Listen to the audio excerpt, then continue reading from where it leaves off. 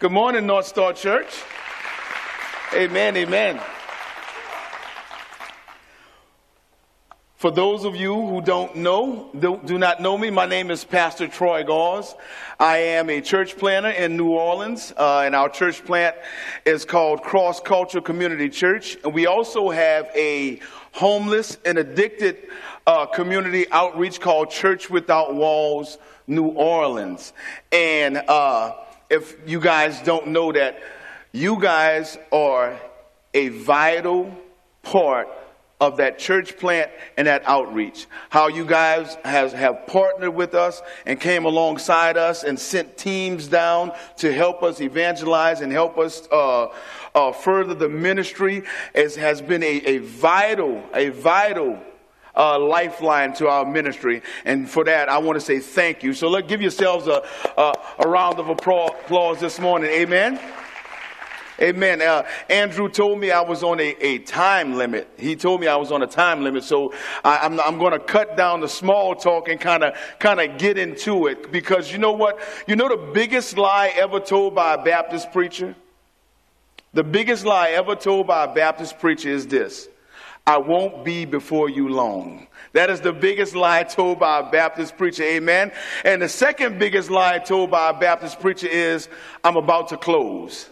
And then you find yourself there after about the fifth closing, and you're thinking to yourself, Piccadilly line is steady getting longer and longer and longer after all of these closings. Amen.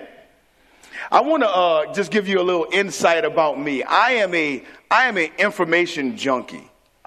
For some reason, I just love information. I love soaking in information, and sometimes the information I seek after is necessary, unnecessary information.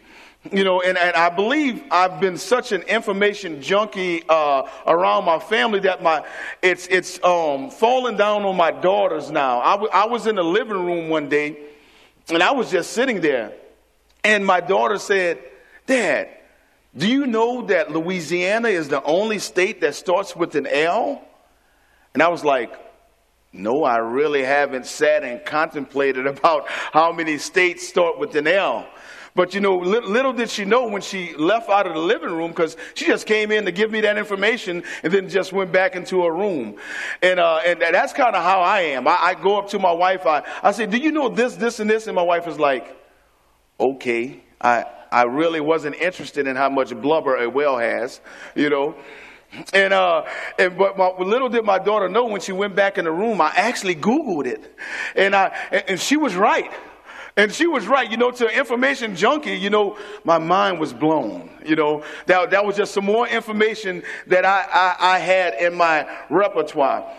So what I want to do this morning is, since I'm an information junkie, I also love to give, in New Orleans terms, beaucoup. That means a lot. Beaucoup information. So what I'm going to try to do this morning is try to convince you that the information that I'm giving is worth your while. That the information that I'm going to give you is information that you actually want.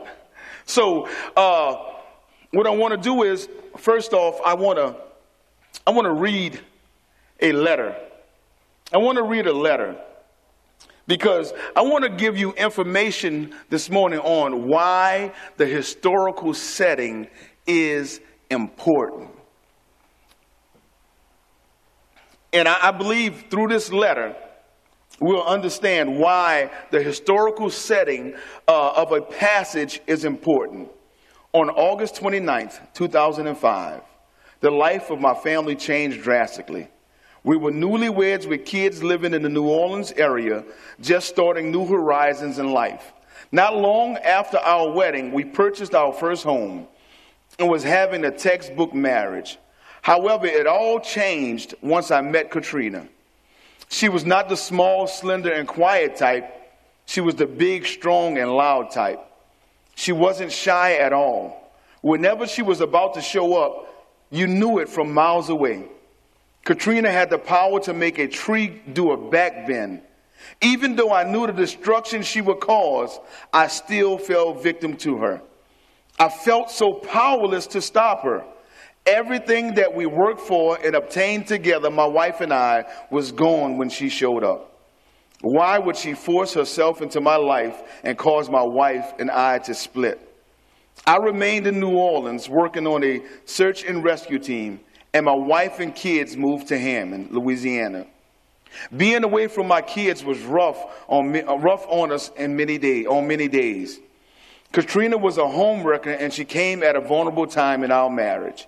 Even though we were newlyweds, and even though Katrina split us up for a time, we realized how much we cared for each other and how much we meant to each other through the devastation that Katrina caused. From what I've seen, my household was not the first and only household that Katrina destroyed. She was a true homewrecker, but thanks be to God, we found life after Katrina. Now, why do you think the historical setting is important to that letter? 2,000 years from now, that this brief letter is found, say, in the Middle East. In the Middle East. And they read this letter. The first thing that was going to come to their mind is that Pastor Troy had an affair on his wife with a woman named Katrina. And she destroyed his life. But the historical setting of this letter is written in what? Modern day New Orleans, Louisiana. And Katrina is Hurricane Katrina that ravaged through the Gulf Coast and ravaged through New Orleans. So now, when we understand and know the historical setting, we can now properly apply what is written to us. And we have a proper understanding of what is written to us. And I believe in Revelation chapter 3, verses 14 through 20, if you have your Bibles turned there, I believe that the only way that we can properly understand that passage is to understand the historical setting, to understand what's going on. I've heard so many passionate pastors, so many passionate Bible teachers fumble over Revelation chapter 3, 14 through 20. And one of the reasons of the pastors struggling to find proper understanding and proper meaning in this passage is because we do not understand the historical setting. You see, as we go through this, and the angel is writing, and John is writing this down for us to know what Jesus is dictating to the angel. One of the reasons John isn't explaining the historical setting to us or in this letter, because the letter that it was written to, they already understood the historical setting because they were living in it. Just as when I read this letter to someone in New Orleans, Louisiana, or someone in the Gulf Coast region, I really don't have to explain myself. And the reason why I don't have to explain myself, because they understand the historical setting. So when we read Revelation 3, 14 through 20, we are a modern day people who's following God, who wrote to an ancient people. So what we have to understand and what we have to do is we have to take ourselves, we have to catapult out of modern times and place ourselves back into the ancient times so that we can understand what is going on. And then we have to catapult back into modern times to understand how to apply it to our lives. So what we see, I'm going to give you some information on what's going on in Revelation 3, 14 through 20, and why is Jesus speaking some of these words to the Laodiceans. First, I want to go to Colossians chapter 4, verse 12 through 13. You don't have to turn there. This is Paul writing to the church at Colossae, writing to the Colossians. Epaphras, who is one of you, a servant of Christ Jesus, greets you, always struggling on your behalf in his prayers, that you may stand mature and fully assured in all the will of God.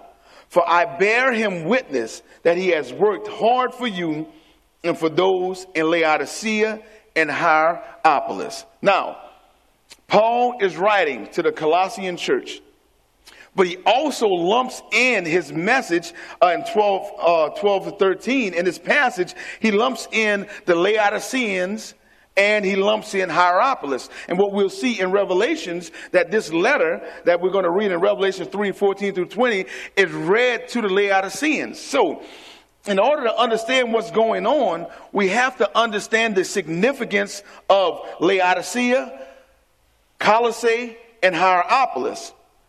And now, I have a map. We have a map, and I have a map of it. Do we have the slide?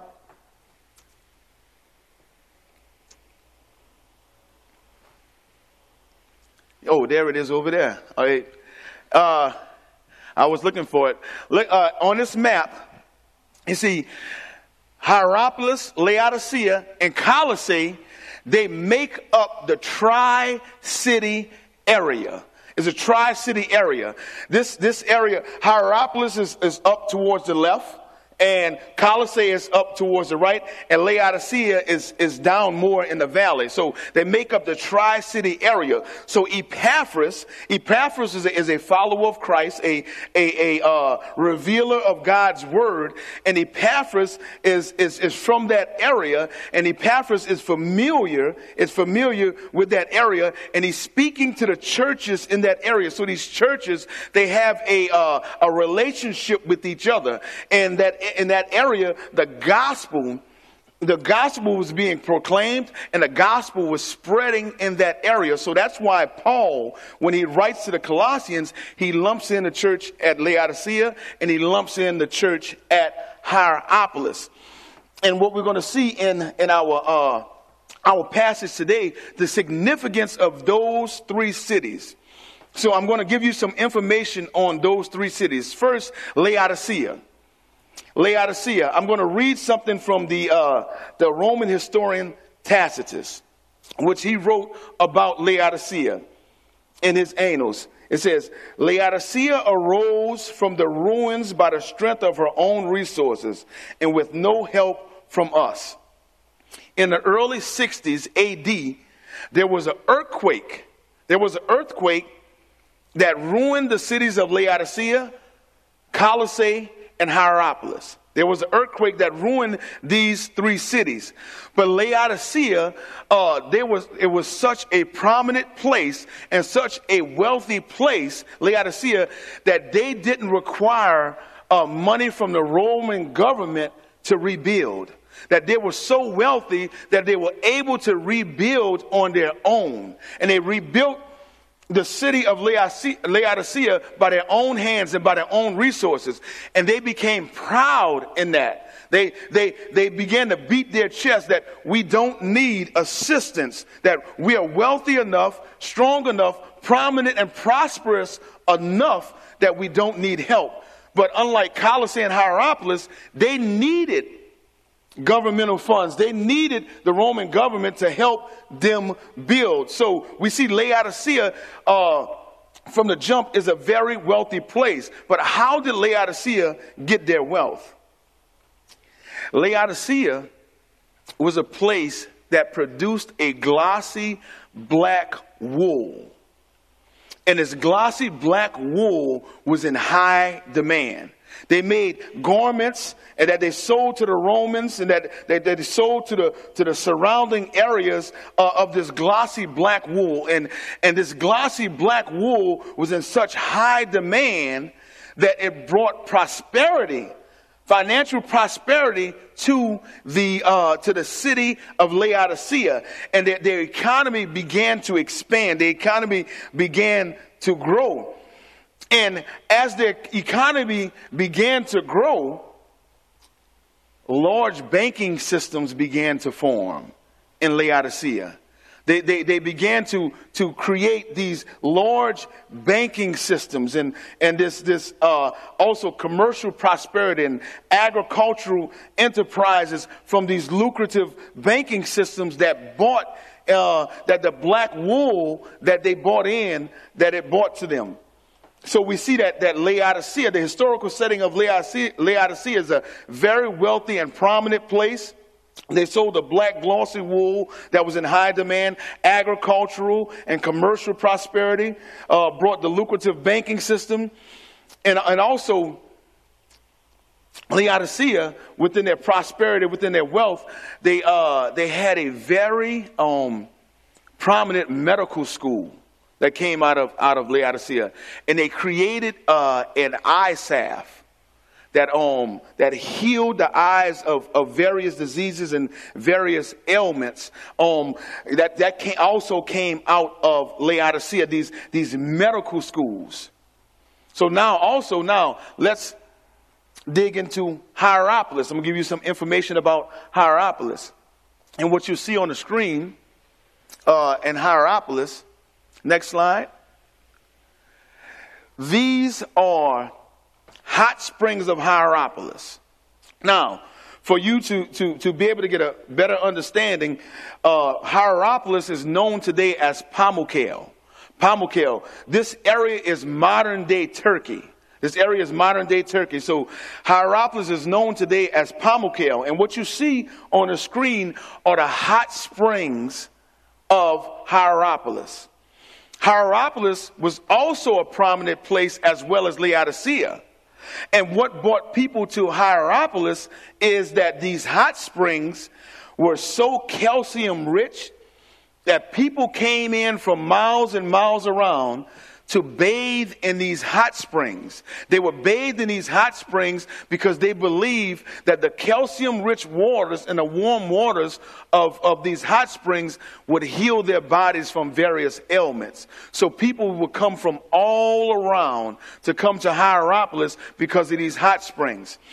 And if you Google Pamukkale, now don't do that right now while I'm preaching, but if you Google Pamukkale and the hot springs of Pamukkale, the hot springs of Hierapolis, you can watch videos of people still going to that area today and bathing and swimming and vacationing in these spots because of the healing power that these hot springs were believed to have. So, now, I want to give you some information on Colossae, on the city of Colossae. Colossae had the Lycus River running through it. And the Lycus River went underground through the city of Colossae. And the opposite of the hot springs, 8 miles over in Colossae, there were cold springs. And these cold springs were refreshing waters that people would come to in the hot summers, and they would swim. They would drink from that river. They would use that river as a refreshment, as a soothing to the brutal summers and the hot summers. So now you have that information. What I want to do is I want that information not to just remain information.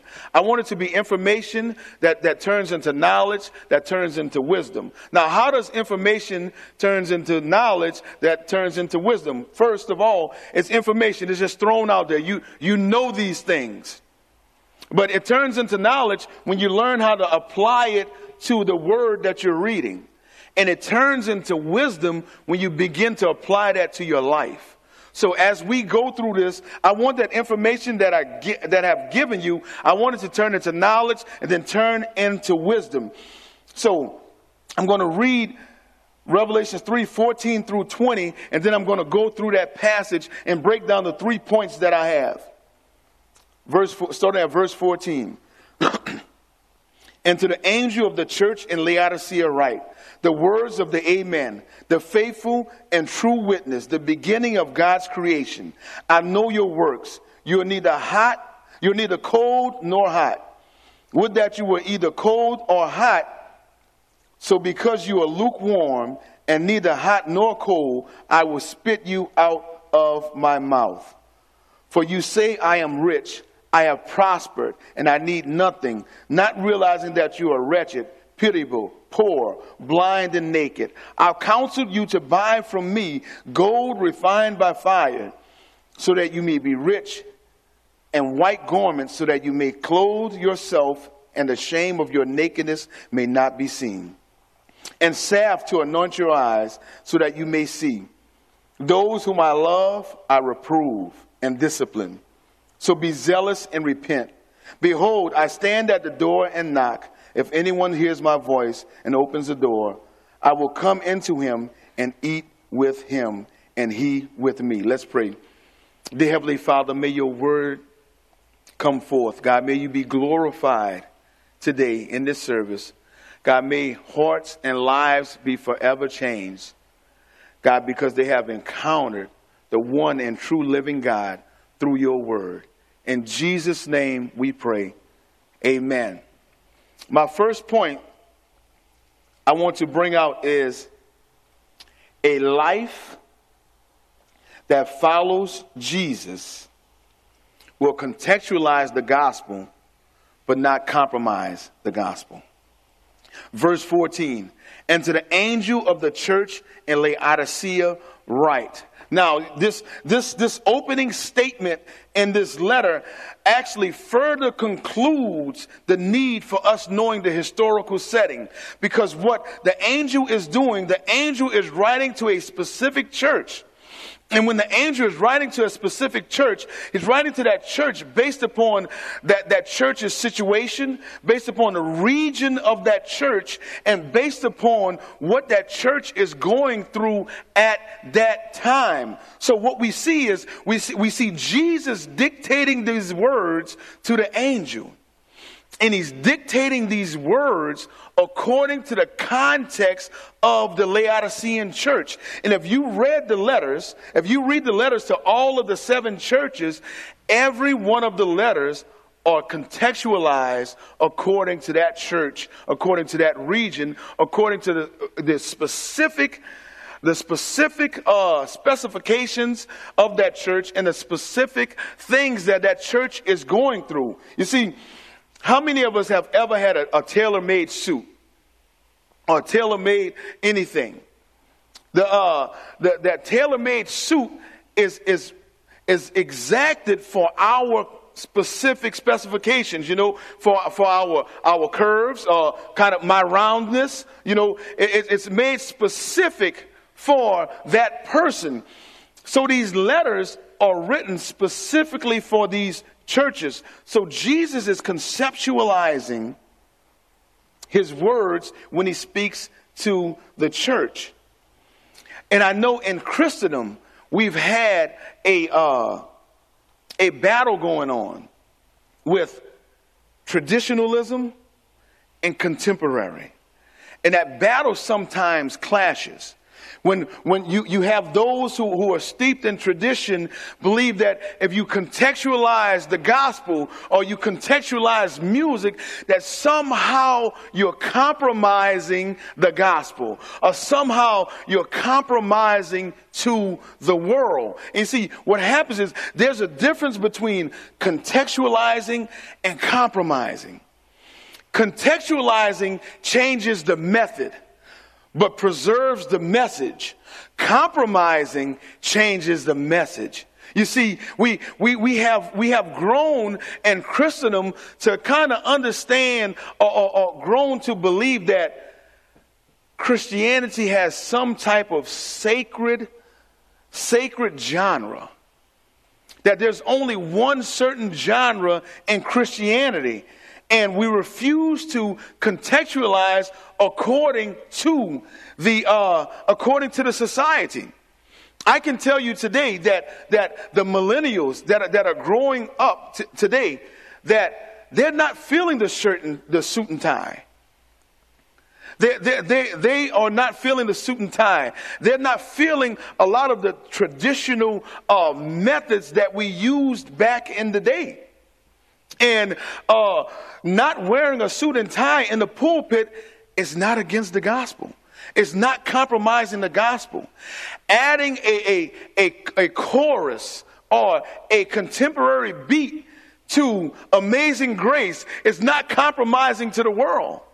It's contextualizing the same message and speaking in a language and communicating to people according to their proper context. And we see that in the gospel, that Jesus is contextualizing his message to all 7 of these churches. And you see, what we have to do today is realize, how do I speak the language of the culture without compromising the gospel? How do I speak the language in order for them to understand, and for us to communicate the gospel to the world in a language that they can understand, so that the message can be clear to them? How many of us in here can read ancient Hebrew and ancient Greek and Aramaic? Not many of us. You see, it's amazing that those who refuse to contextualize actually are reading a contextualized Bible when they refuse to contextualize. Because the Bible in English is actually the Bible coming to us in our context, speaking to us in a language that we can understand. So when we refuse to contextualize the gospel, realize that the gospel was actually contextualized for us so we can understand. Second point is, a life that follows Jesus knows that his or her life is ever before him. Out of the next stanza, I just want to grab 4 words from my next point in verse 15. I know your works. I know your works. Those 4 words are beautiful and scary at the same time. Here's why those 4 words are beautiful and scary at the same time. The angel is writing to the Laodiceans and letting them know with those 4 words that your entire lives are lived out before Jesus Christ. The beauty of it is that we have a Savior that knows everything that we go through, that sees us, and that our lives are ever before him. The scary part about it is that our lives are ever before him. That every word that we speak, every step that we take, every action that we complete is always before him, is ever before him. If we lived our lives in that constant reality, thinking about that constant reality, wouldn't that change the way we walk? Wouldn't that change the way we live? How many of you woke up this morning and said to yourself that my life today is ever before Christ? I didn't consciously woke up this morning with that on my mind.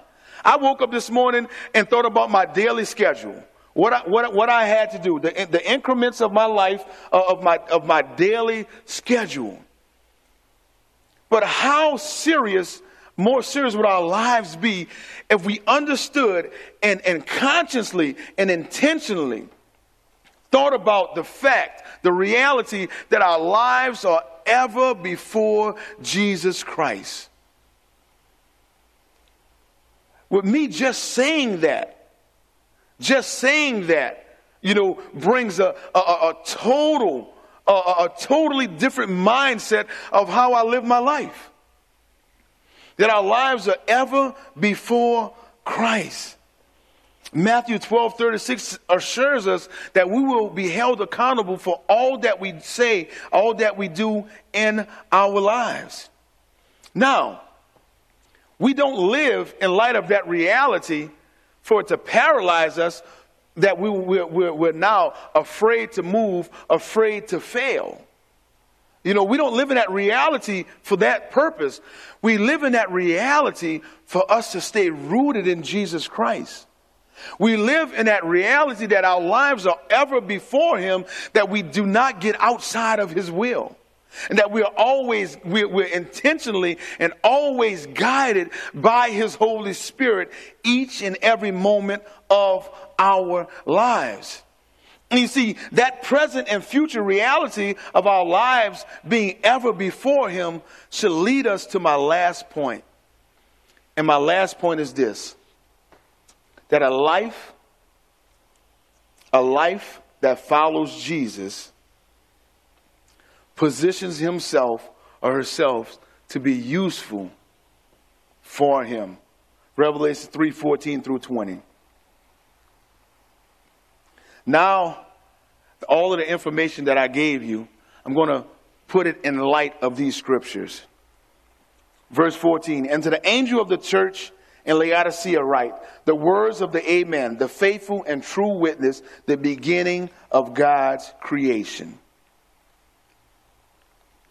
Jesus is called the Amen in this verse because Jesus is the affirmation of everything who God is. He is God's affirmation. He is God's visible attributes. And what we see that God used Jesus to create everything that we see. That through Jesus, all that we see, all that we know has been created through Jesus. And what we also see, we see the angel being used by God to write down the letter. So we see two different beings being used in two different ways, being useful for God. The angel, underneath the commands of Jesus Christ, writing down the words of Jesus. And we see Jesus being used by God to create all that we see. Now, that is going to contrast the lives of the Laodiceans at this point. We see two beings being useful, and then what we're going to see, the contrast life of the Laodiceans in verse 15. I know your works. You are neither cold nor hot. Would that you were cold, either cold or hot. So because you are lukewarm and neither hot nor cold, I will spit you out of my mouth. That is a familiar passage. We've heard that. We've all heard that passage. And the traditional view of that passage is that Jesus would rather you either good or he would rather you bad. That's the view of that passage. And the reason why the traditional view in that passage, we've been holding on to that for so long because we really don't understand the historical context of this passage.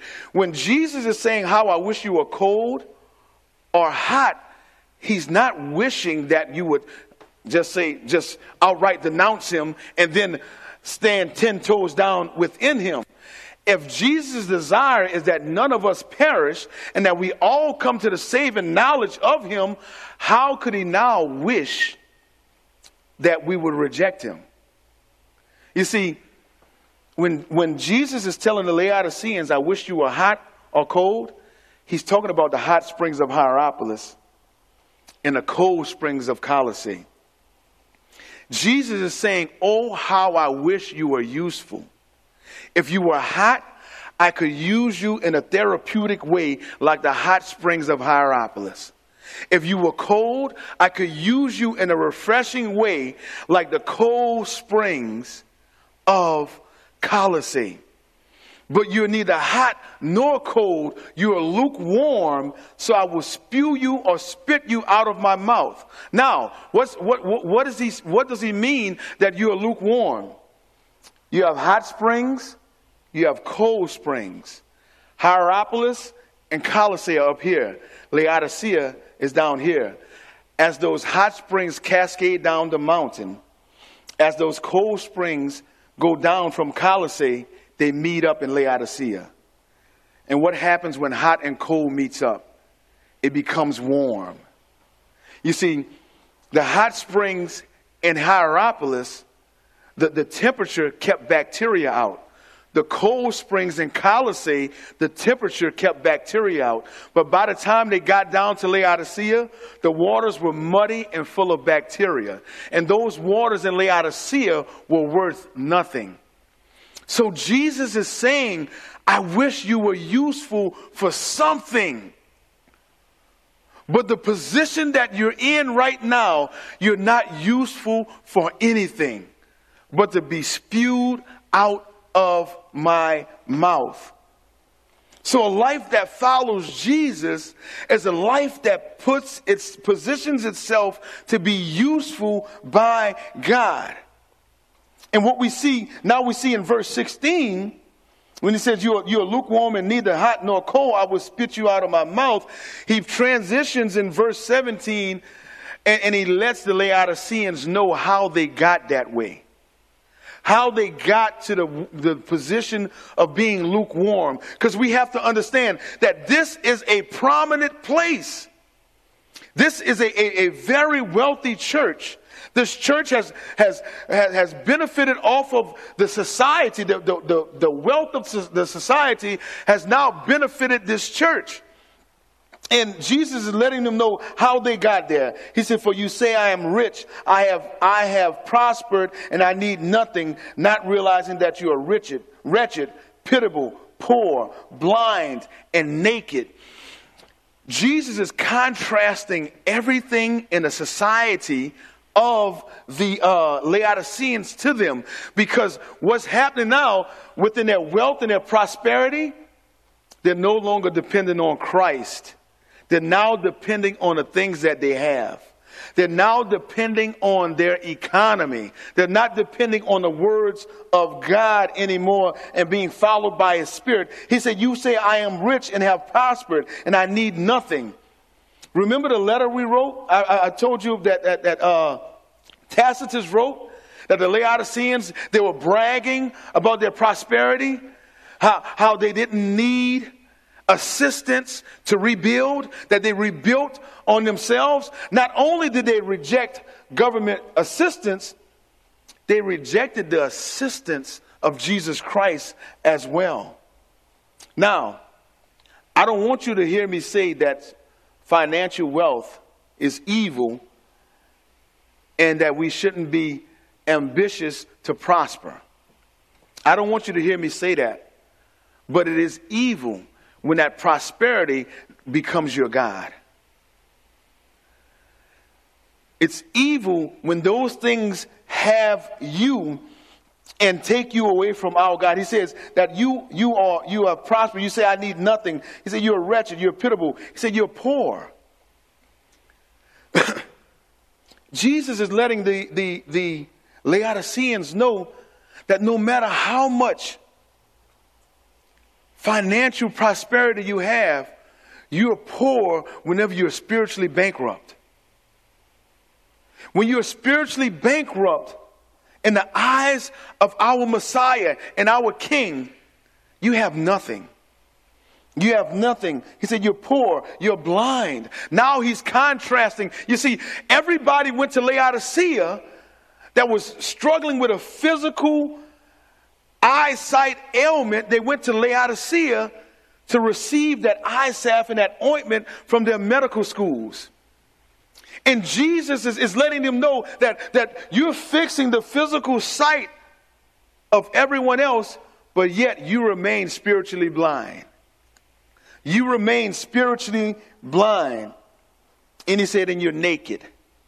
You're naked. Even though you're producing these beautiful garments that are in high demand, you're still naked before me. Because remember what the first point was? The second point, our lives are ever before Him. You can dress up in all of the finest linens, but Jesus sees your heart. He's letting Laodiceans know, I see your heart. I know who you are. And he says in verse 18, I'll counsel you to buy from me gold refined by fire, so that you may be rich, and white garments so that you may clothe yourself, and the shame of your nakedness may not be seen, and salve to anoint your eyes so you may see. The quickest way for us to render ourselves useless and to be lukewarm is to do the opposite of what Jesus has said in verse 18. He said, I counsel you. You see, sometimes we can get so much in our lives that we no longer hold to the counsel of God. We now come to a place of prominence that we become our own wisdom. We become our own guidance. And we no longer are guided by the Holy Spirit. But on the opposite end, we can get so low or believe that life is so bad and that things aren't happening the way we want them to happen, that we no longer counsel with God as well.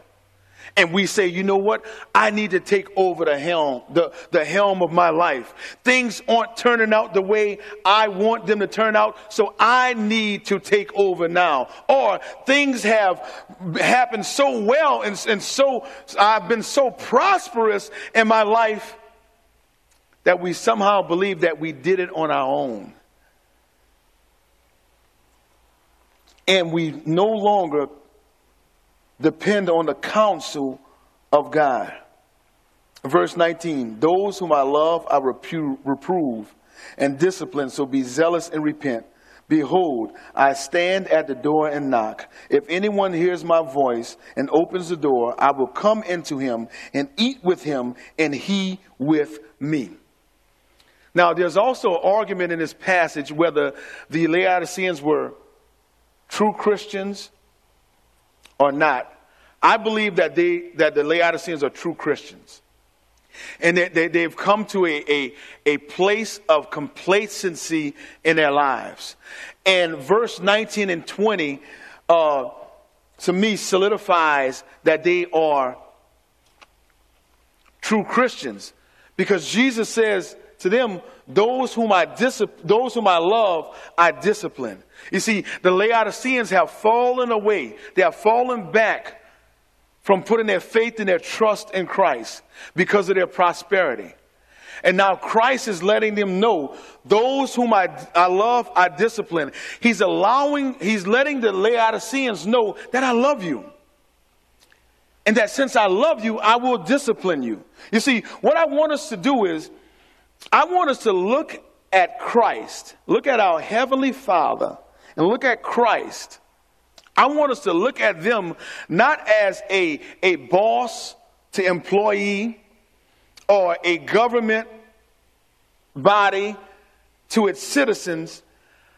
I want us to look at Christ as a loving father speaking to his children.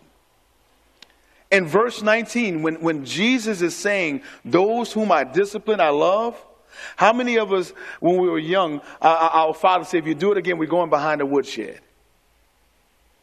If you don't listen, then you know what? I'm taking you behind the woodshed and putting something on your bottom. That's what Jesus is speaking to the Laodiceans right here. He says, I love you. I love you. And those whom I love, I discipline. Now, they're not in a state where he's going to discipline them right at that moment. But Jesus is saying, if you don't repent and come back to me, then I have no choice but to discipline you. In verse 20, he says, so be zealous and repent. He said, behold, I stand at the door and knock. If anyone hears my voice and opens the door, I will come into him and eat with him and he with me. Now, at the beginning of this passage, we see that Jesus is the creator of all things. So now I want you to have this mental picture of the person who created everything that we see. The person who created the home, who had the power to knock the home down at his word, is standing at the door and knocking.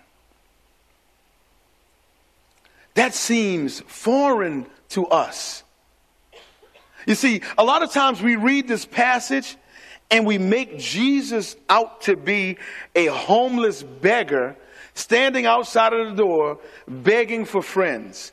And a lot of times we have in our mind, well, let me open the door for Jesus and then rub him and pat him on his head. Oh, poor Jesus, you're standing out at the door and you're lonely.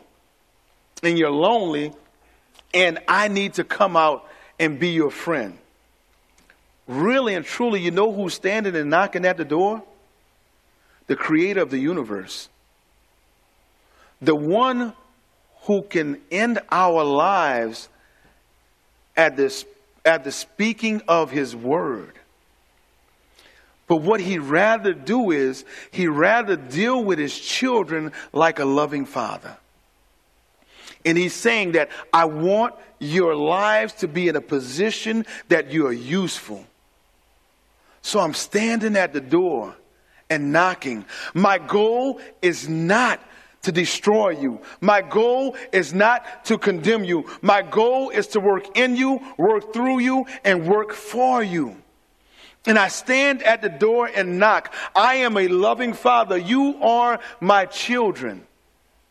And my discipline towards you will only be to bring you back to myself. You see, I didn't understand at first how God could not be tempted, how God could not sin. You know, my mindset was, well, God can't sin because he's God. I understand that, you know, well he's God. And I started to contemplate, you know, why can't God be tempted? Why can't God sin? And why do I sin? You know, and why do I fall away from God? And I realized that there's a word, it's called aseity. The aseity of God. As I struggled and as I prayed and God revealed this to me. He revealed to me about his aseity. Aseity means to be self-sufficient. Meaning that your existence is not based upon anything outside of you. Everything that you need, everything that you are is in you. And nothing on the outside of you affects you, affects your existence, affects who you are, affects you in any type of way. And I realized the reason God cannot be tempted by other relationships is because he's satisfied in a relationship of himself with the Father, Son, and Holy Spirit. He's satisfied within himself. He's self-sufficient in his relationships. The reason why God can't be tempted by money because he doesn't need money to live or to exist. The reason why he can't be tempted by food is because he doesn't need to eat in order to exist and in order to have his being. So nothing can tempt God because God is self-sufficient in himself. So how do I become self-sufficient in God? I become self-sufficient in God when I fall in love with him and place myself in him and realize that nothing outside of him can satisfy me. The relationships that I have in him are satisfactory relationships, are all the relationships that I need, the relationships that I have in him, the provisions that I have in him, all the provisions that I need, that I don't go outside of him for anything that I need because I am self-sufficient in him. And today, I want to ask the question, are you self-sufficient in Christ? Are you living and basking in the glory of God's aseity? Are you saying to yourself, are you living a life that everything that you need, everything that you are, is in Christ? And that you don't need to go outside of him to receive anything. Your identity is in him. Your provision is in him. The totality of your being is in him. The strength you need is in him. If not, he says, he stands at the door and knocks. He's a loving Father. Place yourself in him. Position yourself to be useful. And a lot of times, you know what we believe? We believe that we have to have this grandiose strategy and plan in order for us to be used by God.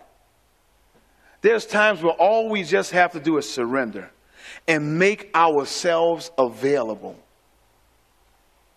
Surrender and make ourselves available. I wrote a letter to contextualize this message to North Star Church. The letter reads, to the angel of North Star Church write, I am Alpha and Omega. I am the God who holds the waters of the earth in the palm of my hand. I see your works. I know that you are small in number. I know that you are in a city that's in a nation that's rooted in a world that doesn't seek the purity of righteousness.